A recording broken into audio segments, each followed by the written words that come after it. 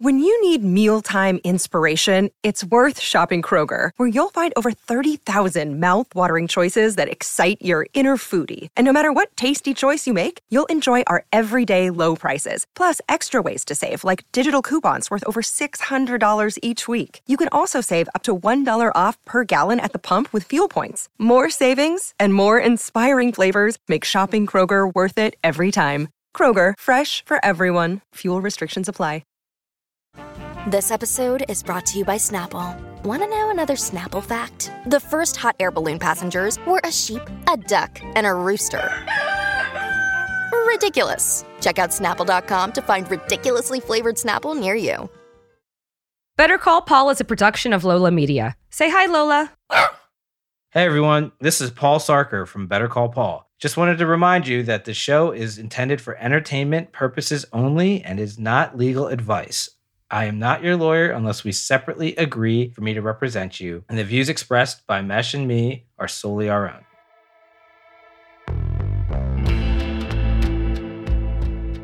Hey everyone, welcome back to Better Call Paul, where we get into the legal and business side behind the scenes of Hollywood. I'm your co-host, Paul Sarker, former Marvel lawyer and current Big Law Media attorney. And I'm your co-host, Mesh Lakhani, founder of Lola Media, pop culture enthusiast, here to learn from Paul. Paul, we got a good one. We got a really good one this week, and I appreciate you being super flexible with me. I just got back from Scotland from a 5-day trip. It was a bachelor party. It was a lot of fun. I had no access to internet, which was a bit frustrating, but lovely, lovely time. Scotland's a beautiful place. Highly recommend it. Awesome. Yeah, glad you had fun. I'm going to have to take a look at those photos. Yeah, and just so you know, or our audience knows, the podcast is actually getting some traction. We love the fact that, our fans are listening and spreading the word. And we'll be doing some more appearances and interviews in other podcasts, which we can't really get into right now because, they're not public yet. But as soon as we're allowed to talk about them, we will. Wonderful. Yeah, I'm excited about that. Well, kicking off the show, let's start off with some quick updates. Netflix, man. I mean, over the last year, the stock is down 65%. It's down 25% after they reported earnings, and then it's gone down even further. I mean, people are just not liking the subscriber loss here. From a business angle, it's just become extremely competitive in streaming. But also, everything has just gone up so much during the pandemic that it just seems natural for things to correct. They got a Pauly a few weeks ago. They were my best streaming service. And I mentioned at the time that, hey, their stock was taking a beating. It was like almost $700 in November. But yeah, man, I wonder, is this the canary in the coal mine of streaming? Because they were sort of ahead of the curve on streaming. They were growing so well, but they didn't have a lot of competition. Now there's way more services in the market. And it's like, how many services can people have? 5, 6, 7, 8. At a certain point, that plus internet gets to be pretty expensive. And so, I'm reading that they're trying to expand. They're trying to maybe go ad supported or at least have an ad tier. And I personally am not looking forward to them having ads because I think that's one of the things I like about the platform is that there are no ads, but they got to do something. I mean, the stock is down so far. I mean, I watch Hulu and I think I feel like I'm paying for it, and then I see ads on it, and it's so frustrating because I'm like, I thought the whole point of me paying for this is that I don't have to watch ads, but I guess there's a premium on top of that I have to pay to get no ads. I think it's a mix of those things that you just said. It's the increased competition. There's a lot of other platforms putting really great content out. I think HBO Max is still killing it, but it's also, I think it is that run-up, that pandemic run-up that just we saw growth that would normally happen over the course of 5 years happen in this really, really short period of time. And now everything is kind of coming back. I mean, just for example, Disney's down 35%. Netflix is obviously down significantly more than that, but those businesses have other businesses to make up for that. Funny enough, Apple is up 25%. Granted, their streaming part is such a small piece of it. So not everything is down, but generally anything that was so pandemic related is down significantly. Well, definitely. I mean, I think we all remember, although it seems like a different lifetime ago, March, April 2020, everyone was just watching Netflix, right? Tiger King. No one was, going to the office. We were all locked down. We didn't know whether we could go to the grocery store. And it was like Netflix. And at the time, hindsight being 2020, people thought, like, is this the new world? Or are we just going to completely abandon like society as we know it and just watch Netflix for the rest of our lives? And so that didn't entirely happen. But it's just like, this is really, the first challenge that Netflix has really faced that I can think of since their inception. So we'll see how they weather it. It's not adversity that defines you. It's how you respond to it. Yeah, and let's just a reminder for folks back. Like, I mean, this might have been 10 years ago or even longer than that. But Netflix had where they split the company in two: one with the streaming service, one with the DVD service. Fans just got like so annoyed with that, and what did they do? They went back to the original thing, and then they focused just on streaming. So look, they've managed to turn the tide before. Maybe they'll figure it out again. But speaking of other streaming services getting smashed, we got CNN Plus. Which is, man. Too soon, man. Yes, Dude. It's unfortunate. CNN, the Quibi of streaming services. Of news streaming services. News streaming service, yeah. What was it? 1 month after being announced or released, it shut down. It was launched March 29th, and it will be shuttered April 30th. So it will be around for about a month. And that's got to be the shortest lifespan of any sort of streaming service that's got. They had a $300 million spend to launch it. They had all these new talent deals. They were going to do original content. In fact, I don't think there was really any overlap with CNN linear channel. So, I mean, they really kind of blew it out, and they were planning on this complement for people who just couldn't get enough CNN, right? They wanted like 24/7 news that it was in addition to CNN. And Discovery was like, nah, this doesn't make sense for us. So we're going to shut it down. Well, I mean, look, the rumor was that I saw on Twitter was 11,000 subscribers in 2 weeks of launch, which is, I mean, there's people who have independent newsletters that are doing significantly more than that and getting paid $10 a month. So like and they didn't have $300 million to spend. So, I mean, when you kind of compare it all, it's like, did we even want this? Like, what was it in CNN Plus that we actually want? I would rather have 2 seasons of Game of Thrones, to be honest, if you're going to be spending $300 million. I actually tried to sign up for it, and I'll tell you why. Because our dog Lola, when she's left in the apartment, I put CNN on for her, and I usually have the CNN Go app, and I'm subscribed through Spectrum. They switched that up, so I don't have that anymore, and I have to go through CNN Plus, and the app didn't work. So Lola was trying to get a subscription to CNN Plus simply for her own watching pleasures. Couldn't get it. I had to switch it up. Now she just watches sports all day. So, I don't even know. That's a dog I could really relate to. Sports all day. Exactly. So, I think good for Discovery for seeing something and making that quick turn, because I think that's the harder decision. We just put a bunch of money on it, cut our losses. This is not going to work. We have plenty of other streaming opportunities within that whole model. So let's see what they end up doing. I think had they launched following the close of the Discovery Warner Media merger, they maybe never would have launched at all, but they probably would have given it a little bit more of a runway. The fact is, if they launched 2 weeks before the deal closes, you wonder why. And then new people are in charge, and they inherit this thing that they don't like, and they probably just decided to just kill it right away. I was reading it was 150,000 subscribers, but only 10,000 daily active users is what I was reading. Maybe that was the number, yeah. Well, I think you have to provide some type of value, even when you look at like ESPN Plus, right? Like ESPN Plus, you're getting exclusive games and, things that you wouldn't be able to see otherwise on ESPN. Like there's a value add to it. And I don't really know what the CNN Plus value add was. Also, content is just so hard these days. I mean, think about this. Spotify didn't renew the deal with the Obamas simply because they just didn't put enough content on the platform, and Spotify had spent so much money on it. So I think just because you're a big name doesn't necessarily mean you'll be successful on a streaming platform. Clearly, right? I mean, it's unfortunate for all the people that were working on CNN Plus, but hopefully they'll land in another great job. And then finally, sad note, Helena Hutchins, the cinematographer on the Rust film, was shot and killed in October on set. Probably the most recent high-profile example of someone getting shot on a set since Brandon Lee, Bruce Lee's son, and The Crow. The film producer, the production company, and the producers were fined this week by New Mexico's OSHA's office. It was the most significant fine they could levy for a film with that size budget. It was a very low budget film. So it was about $137,000 fine. And they released the reports of their investigation saying that it was incredibly serious violations, indifference to employee safety, failure to follow proper firearm procedures. The crew who were responsible for sort of checking the weapons were kind of lax, checked out, disgruntled. There had been at least 4 firearm misfires on set that had happened. And obviously this was the first one where someone got injured and shot. Unfortunately, life was taken. But they depicted an image, or they created this story of a set was just like completely chaotic, and corners were cut everywhere. They were trying to save money. People weren't doing their jobs. They weren't even checking to see if live rounds were with the prop ammunition. So it was just, it's really sad. That is bad. That is just, unfortunate. And hopefully moving forward, people will take this way, way more seriously. No shortcuts around safety when it comes to folks on set.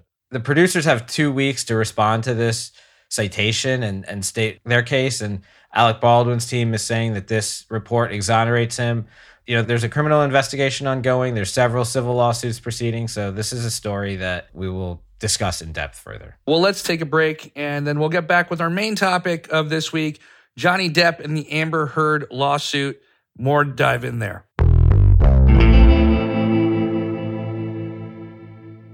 Another day is here, and you're ready for it. What to wear? Check. Breakfast, lunch, and dinner? Check. Planning for what's next and how to save for it? That's where Bank of America can help. For your financial to-dos, Bank of America has experts ready to help get you closer to your goals. Get started at one of our local financial centers or 24/7 in our mobile banking app. Find a location near you at bankofamerica.com/talktous. What would you like the power to do? Mobile banking requires downloading the app and is only available for select devices. Message and data rates may apply. Bank of America N.A., member FDIC. Look, Bumble knows you're exhausted by dating. All the, must not take yourself too seriously, and 6'1" since that matters. And what do I even say other than, hey? Well, that's why they're introducing an all-new Bumble, with exciting features to make compatibility easier, starting the chat better, and dating safer. They've changed, so you don't have to. Download the new Bumble now.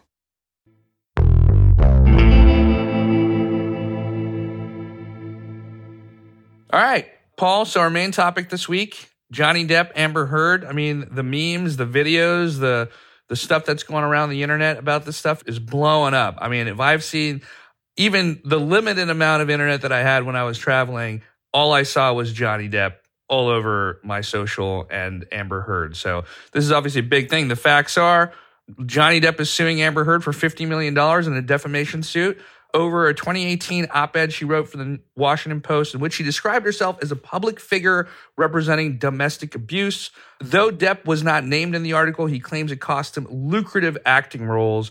Obviously they divorced in 2016. Would love for you to dive in and tell us about this, because defamation suits are unique. I don't really understand them and how they could be won. Listen, this is one of those, I don't think there are any winners here. Neither Johnny Depp nor Amber Heard really comes out looking like a great person when all their sort of dirty laundry is aired publicly and you have this trial.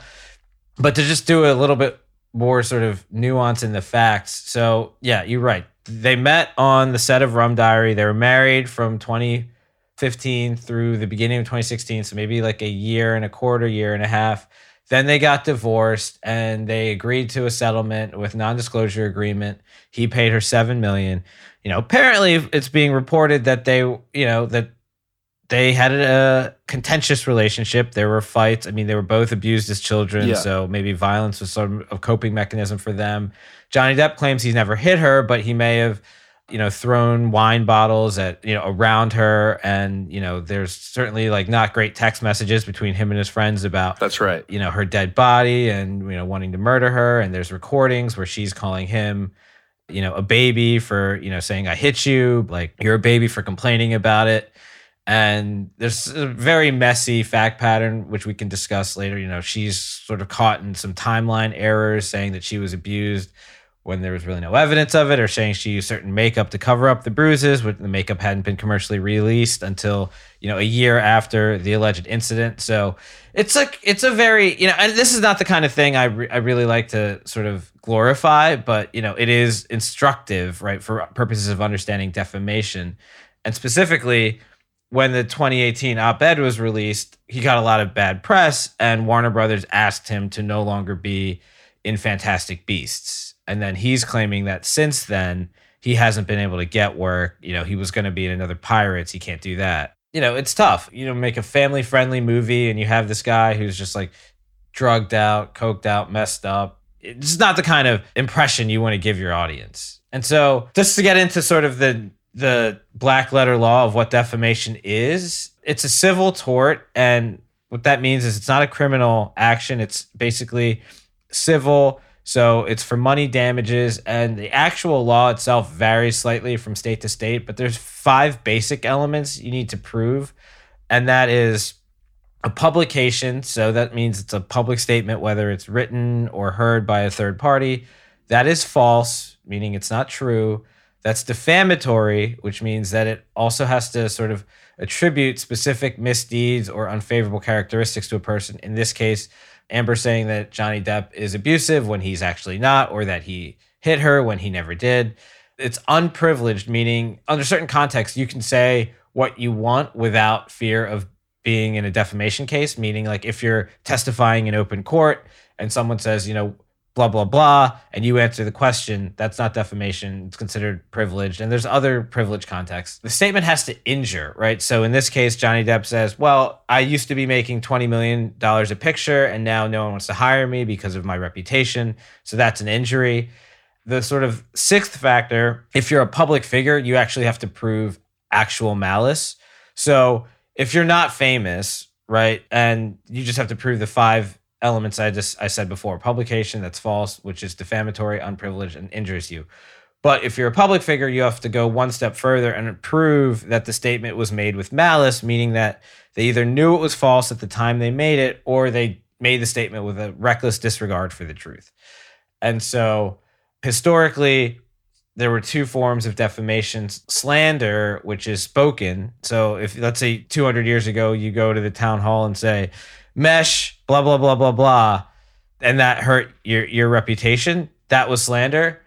Libel is when you print it, so newspaper. And now in the era of social media, the lines are blurred, right? Because you can tweet something negative about someone and that could be libel, but you could go on, Facebook Live or Instagram and make a story, and that could technically be slander. It's broadcast. But everyone has the ability to reach millions of people, and that's why these cases could be much more widespread. And there's related causes of action like invasion of privacy and false light invasion of privacy. But basically, defamation is when someone makes a false statement that injures your reputation and causes you economic harm. Yeah, I mean, we've seen stuff in the past where those lawsuits have worked in favor of the person who has made the statement, right? I think like Hulk Hogan with Gawker. I want the audience to understand. So the Hulk Hogan case in particular was not a defamation case because Hulk Hogan never claimed that the sex tape was untrue. That was an invasion of privacy. So he claims that the sex tape was confidential information that was leaked. He was sort of duped into having sex with this woman, and it was recorded and blah, blah, blah. And the tape was then released, which violated his right of privacy, but it wasn't necessarily defamation because no one made any false statements about Hulk Hogan. Got it. And the reason, he was able to win, it was a jury trial and he won, I think $125 million verdict, which forced Gawker into bankruptcy, but it wasn't defamation, it was invasion of privacy. Got it. But that is a good question, right? So defamation is giving people the right to protect their reputations, right, from false statements that injure them. But this is in tension with, and this is it's related to the Gawker case, and it's related because in the U.S., our Constitution provides for the freedom of speech. So we want to encourage, the First Amendment, we want to encourage people to speak without fear of reprisal, and the government is actually not allowed to make any laws that inhibit free speech. Now, there are some exceptions to that, some very narrow exceptions, like you can't walk into a crowded movie theater and scream fire. You can't, hate speech and obscenity are not typically protected, but defamation is inherently a limit on free speech because you're punishing or potentially creating civil liability for certain forms of speech. And so there are defenses to defamation, and we can get into that. It's not necessarily what Gawker was saying, but they were saying, hey, we're a press outlet. We have the right to disseminate this information. And then the court basically said, well, there's really no newsworthiness to a sex tape, right? You were just doing this to destroy the guy. Yes. Yeah. Okay. But so there are some defenses, though. And basically, if you're in a defamation suit, you can respond with, this is truthful, right? So if it's a truthful statement, so in this case, Amber Heard's being sued, $50 million or whatever. Typically, the judges and juries establish what the damages are, not the plaintiff. So, you can ask for money, but the judge and jury are going to decide how much the damages are. So she could say, hey, this is all true. If she's able to prove that and the jury believes that Johnny Depp was abusive physically, sexually, then she's off because she didn't defame him making an untrue statement. Also, and we can discuss this in sort of related cases, things that are sort of fictional or matters of opinion are generally right. It's harder to prove defamation because then it's like, okay, well, for example, something like South Park. Like, yeah, they can I was just about to say. Right. Like they can make fun of people, and the odds that someone is going to consider like Kanye is a gay fish or Jennifer Lopez is like a hand puppet or whatever. I mean, no one's really going to take that seriously, but that's the idea, right? It's like no one would take that. The hand puppet one kills me. Yeah, no, that was a great episode. And then generally speaking, like matters of public interest, if you want people to talk freely about political issues. So you can criticize politicians or political candidates, and it's like SNL has when they do their openers, it's usually making fun or a parody on political figures. Yeah, if it's fictional and a reasonable person wouldn't take it seriously, then it's not really defamation, and there's an element of that. But opinions generally are not false, and this is why I wanted to talk about it, because it came up in this exact week.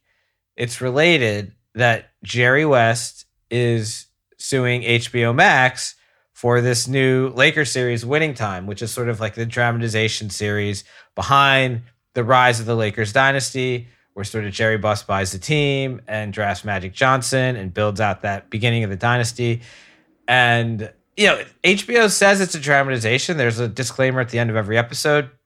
But Jerry West he wrote his legal team sent a very angry legal letter to HBO. They demanded a retraction, an apology, and they reserving the right to pursue damages because they're saying that the series portrays him as a alcoholic, rageaholic, or a substance abusing rageaholic who's incompetent. And I don't know anything about Jerry West other than he's the logo, and he was a Laker great for a long time, and he's been a sort of genius NBA executive. He drafted Kobe while trading for Shaq.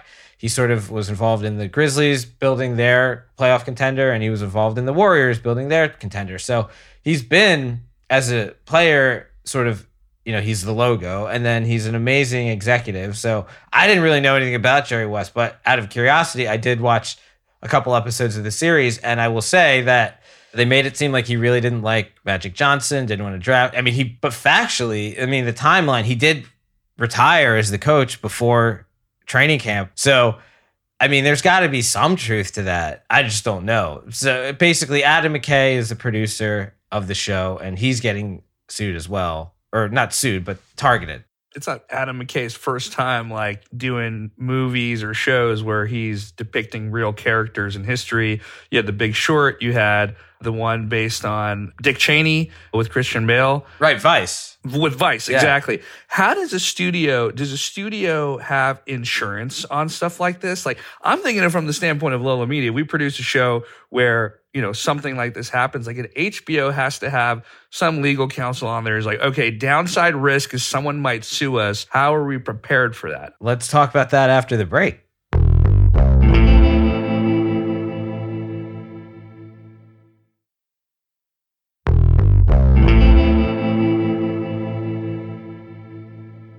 All right, Paul, we're back. You really left us on a cliffhanger there. So you can try to get insurance. Maybe this would fall under your E&O coverage, errors and omissions. The basic idea here is you should exercise judgment. You have to make your defenses, right? So if you parody someone in a documentary, right, and you make false statements in a documentary that's intended to be factual, you will have a higher risk. If you do that, if it's a false statement and you make it in the context of a drama where no one would realize that it's depicting real people or no one would expect it, then you're less likely to have risk. If you do it in sort of this hybrid work that's a dramatization that has real individuals, but it's sensationalized, you're in the riskier place, right? Because then a real person could say, well, I don't know what's truth. I don't know what's fiction. So the idea that you could have a successful claim is more likely than it would be in other contexts where it's completely fabricated and fictionalized. You can get insurance, but insurance is not sort of like a get out of jail free card, and just calling it a dramatization is not a get out of jail free card, because your insurer could say that certain things aren't covered, they're excluded. I mean, are you reading the premium? And it might cost a lot. But for example, Succession, right? They're very careful not to mention that it's based off of the Murdoch family, right? You know, they don't mention Fox News or anything. It's basically like inspired by something. Hey, it's a drama. Clearly inspired by something. It might be inspired, right? But they are very careful not to tie it back to anyone because they don't want to identify who might be a potential plaintiff in that show. And you know, so you can say it's a dramatization, you can say it's fictional, but if the court is going to look at the actual facts and see would a reasonable person be under the impression that so-and-so, in this case, Jerry West, you know, didn't want Magic Johnson or was suffering from depression or whatever. But it, you know, if there's a shred of truth to it, or if there's some truth to it, then it's not defamation, right? And so in your case, I would say, you know, on the front end, don't sensationalize public figures with untrue statements that are harmful to them without clearing it in advance. If you're talking about people who are sort of not public figures, then I would try to get the clearance, or I wouldn't identify them, period, right? I would make it all very hypothetical, like so-and-so does this, or so-and-so did that, or was this in this situation? Because ultimately, if they're not public figures, what value is it in dropping their name anyway? Like, there isn't much. Yeah, totally. And I'll give you examples. So we're Lola Media. We're dropping a new show May 4th called Messy Situations, hosted by Kane Sarhan and Michelle Promolenko. And it's basically about normalizing life's messes. Each episode, a different person comes on. They talk about their messy situation. It could be a celebrity. It could be a friend. But a lot of those times, they're like airing out something that happened that was pretty messy. In some scenarios, it's a ex-husband who is cheating constantly with like prostitutes and then went off with the wife's business partner, and then she liquidated the accounts. And we don't, those people remain anonymous, and then the people they talk about remain anonymous. So like, and the businesses remain anonymous. So we're not actually saying anything there. But I know that at one point we were all sitting there being like, like obviously this is true. She's gone through this in her whole life. This happened 10 years ago. Do we need to like put a disclaimer or something there? Do we need to be careful on how we do things? Well, what I'd say is, yeah. So you're going to need some production counsel, because these things are, it's not just defamation, right? You have invasion of privacy. You could have false light, invasion of privacy. You could also have contractual violations if any of these people have signed NDAs. So it's all case by case, but I would say that there's certain things you can do to minimize the risk, but that, you know, I mean, I wouldn't want to evaluate that without sort of, you know, looking at each situation. And that's what your production counsel is supposed to do. So in theory, HBO Max must have weighed the pros and cons and the likelihood that Jerry West could have made a claim when this thing was scripted. Like, that you have to be going through the clearance process. Like copyright infringement, invasion of privacy, false light, breach of contract. There's tons of potential risks that could come up. So it depends on any particular fact pattern, you know, what the risk is. Well, Paul, dude, always a pleasure. It's interesting when we have weeks like this when there's more news than sometimes, right? This week, the news was pretty heavy. So look forward to doing more deep dives like this. Yeah, no, for sure. It's always interesting. All right, guys. So make sure you're subscribed to the podcast, Spotify, Apple, wherever you choose to listen. And hit me up on Twitter at @MeshLakhani if you have questions for us. Email us at bcp@sayhilola.com. If you have specific questions or things that you want us to cover, Paul and I can go down that rabbit hole and I can ask him all the stuff. And we look forward to sharing more with you. This episode is edited and produced by Valentino Rivera, Marco Seiler Gonzalez, with assistant producer Justin Sanchez and assistant research producer Haas Nasser. Thanks, everyone. We'll see you next week. Take care, everybody.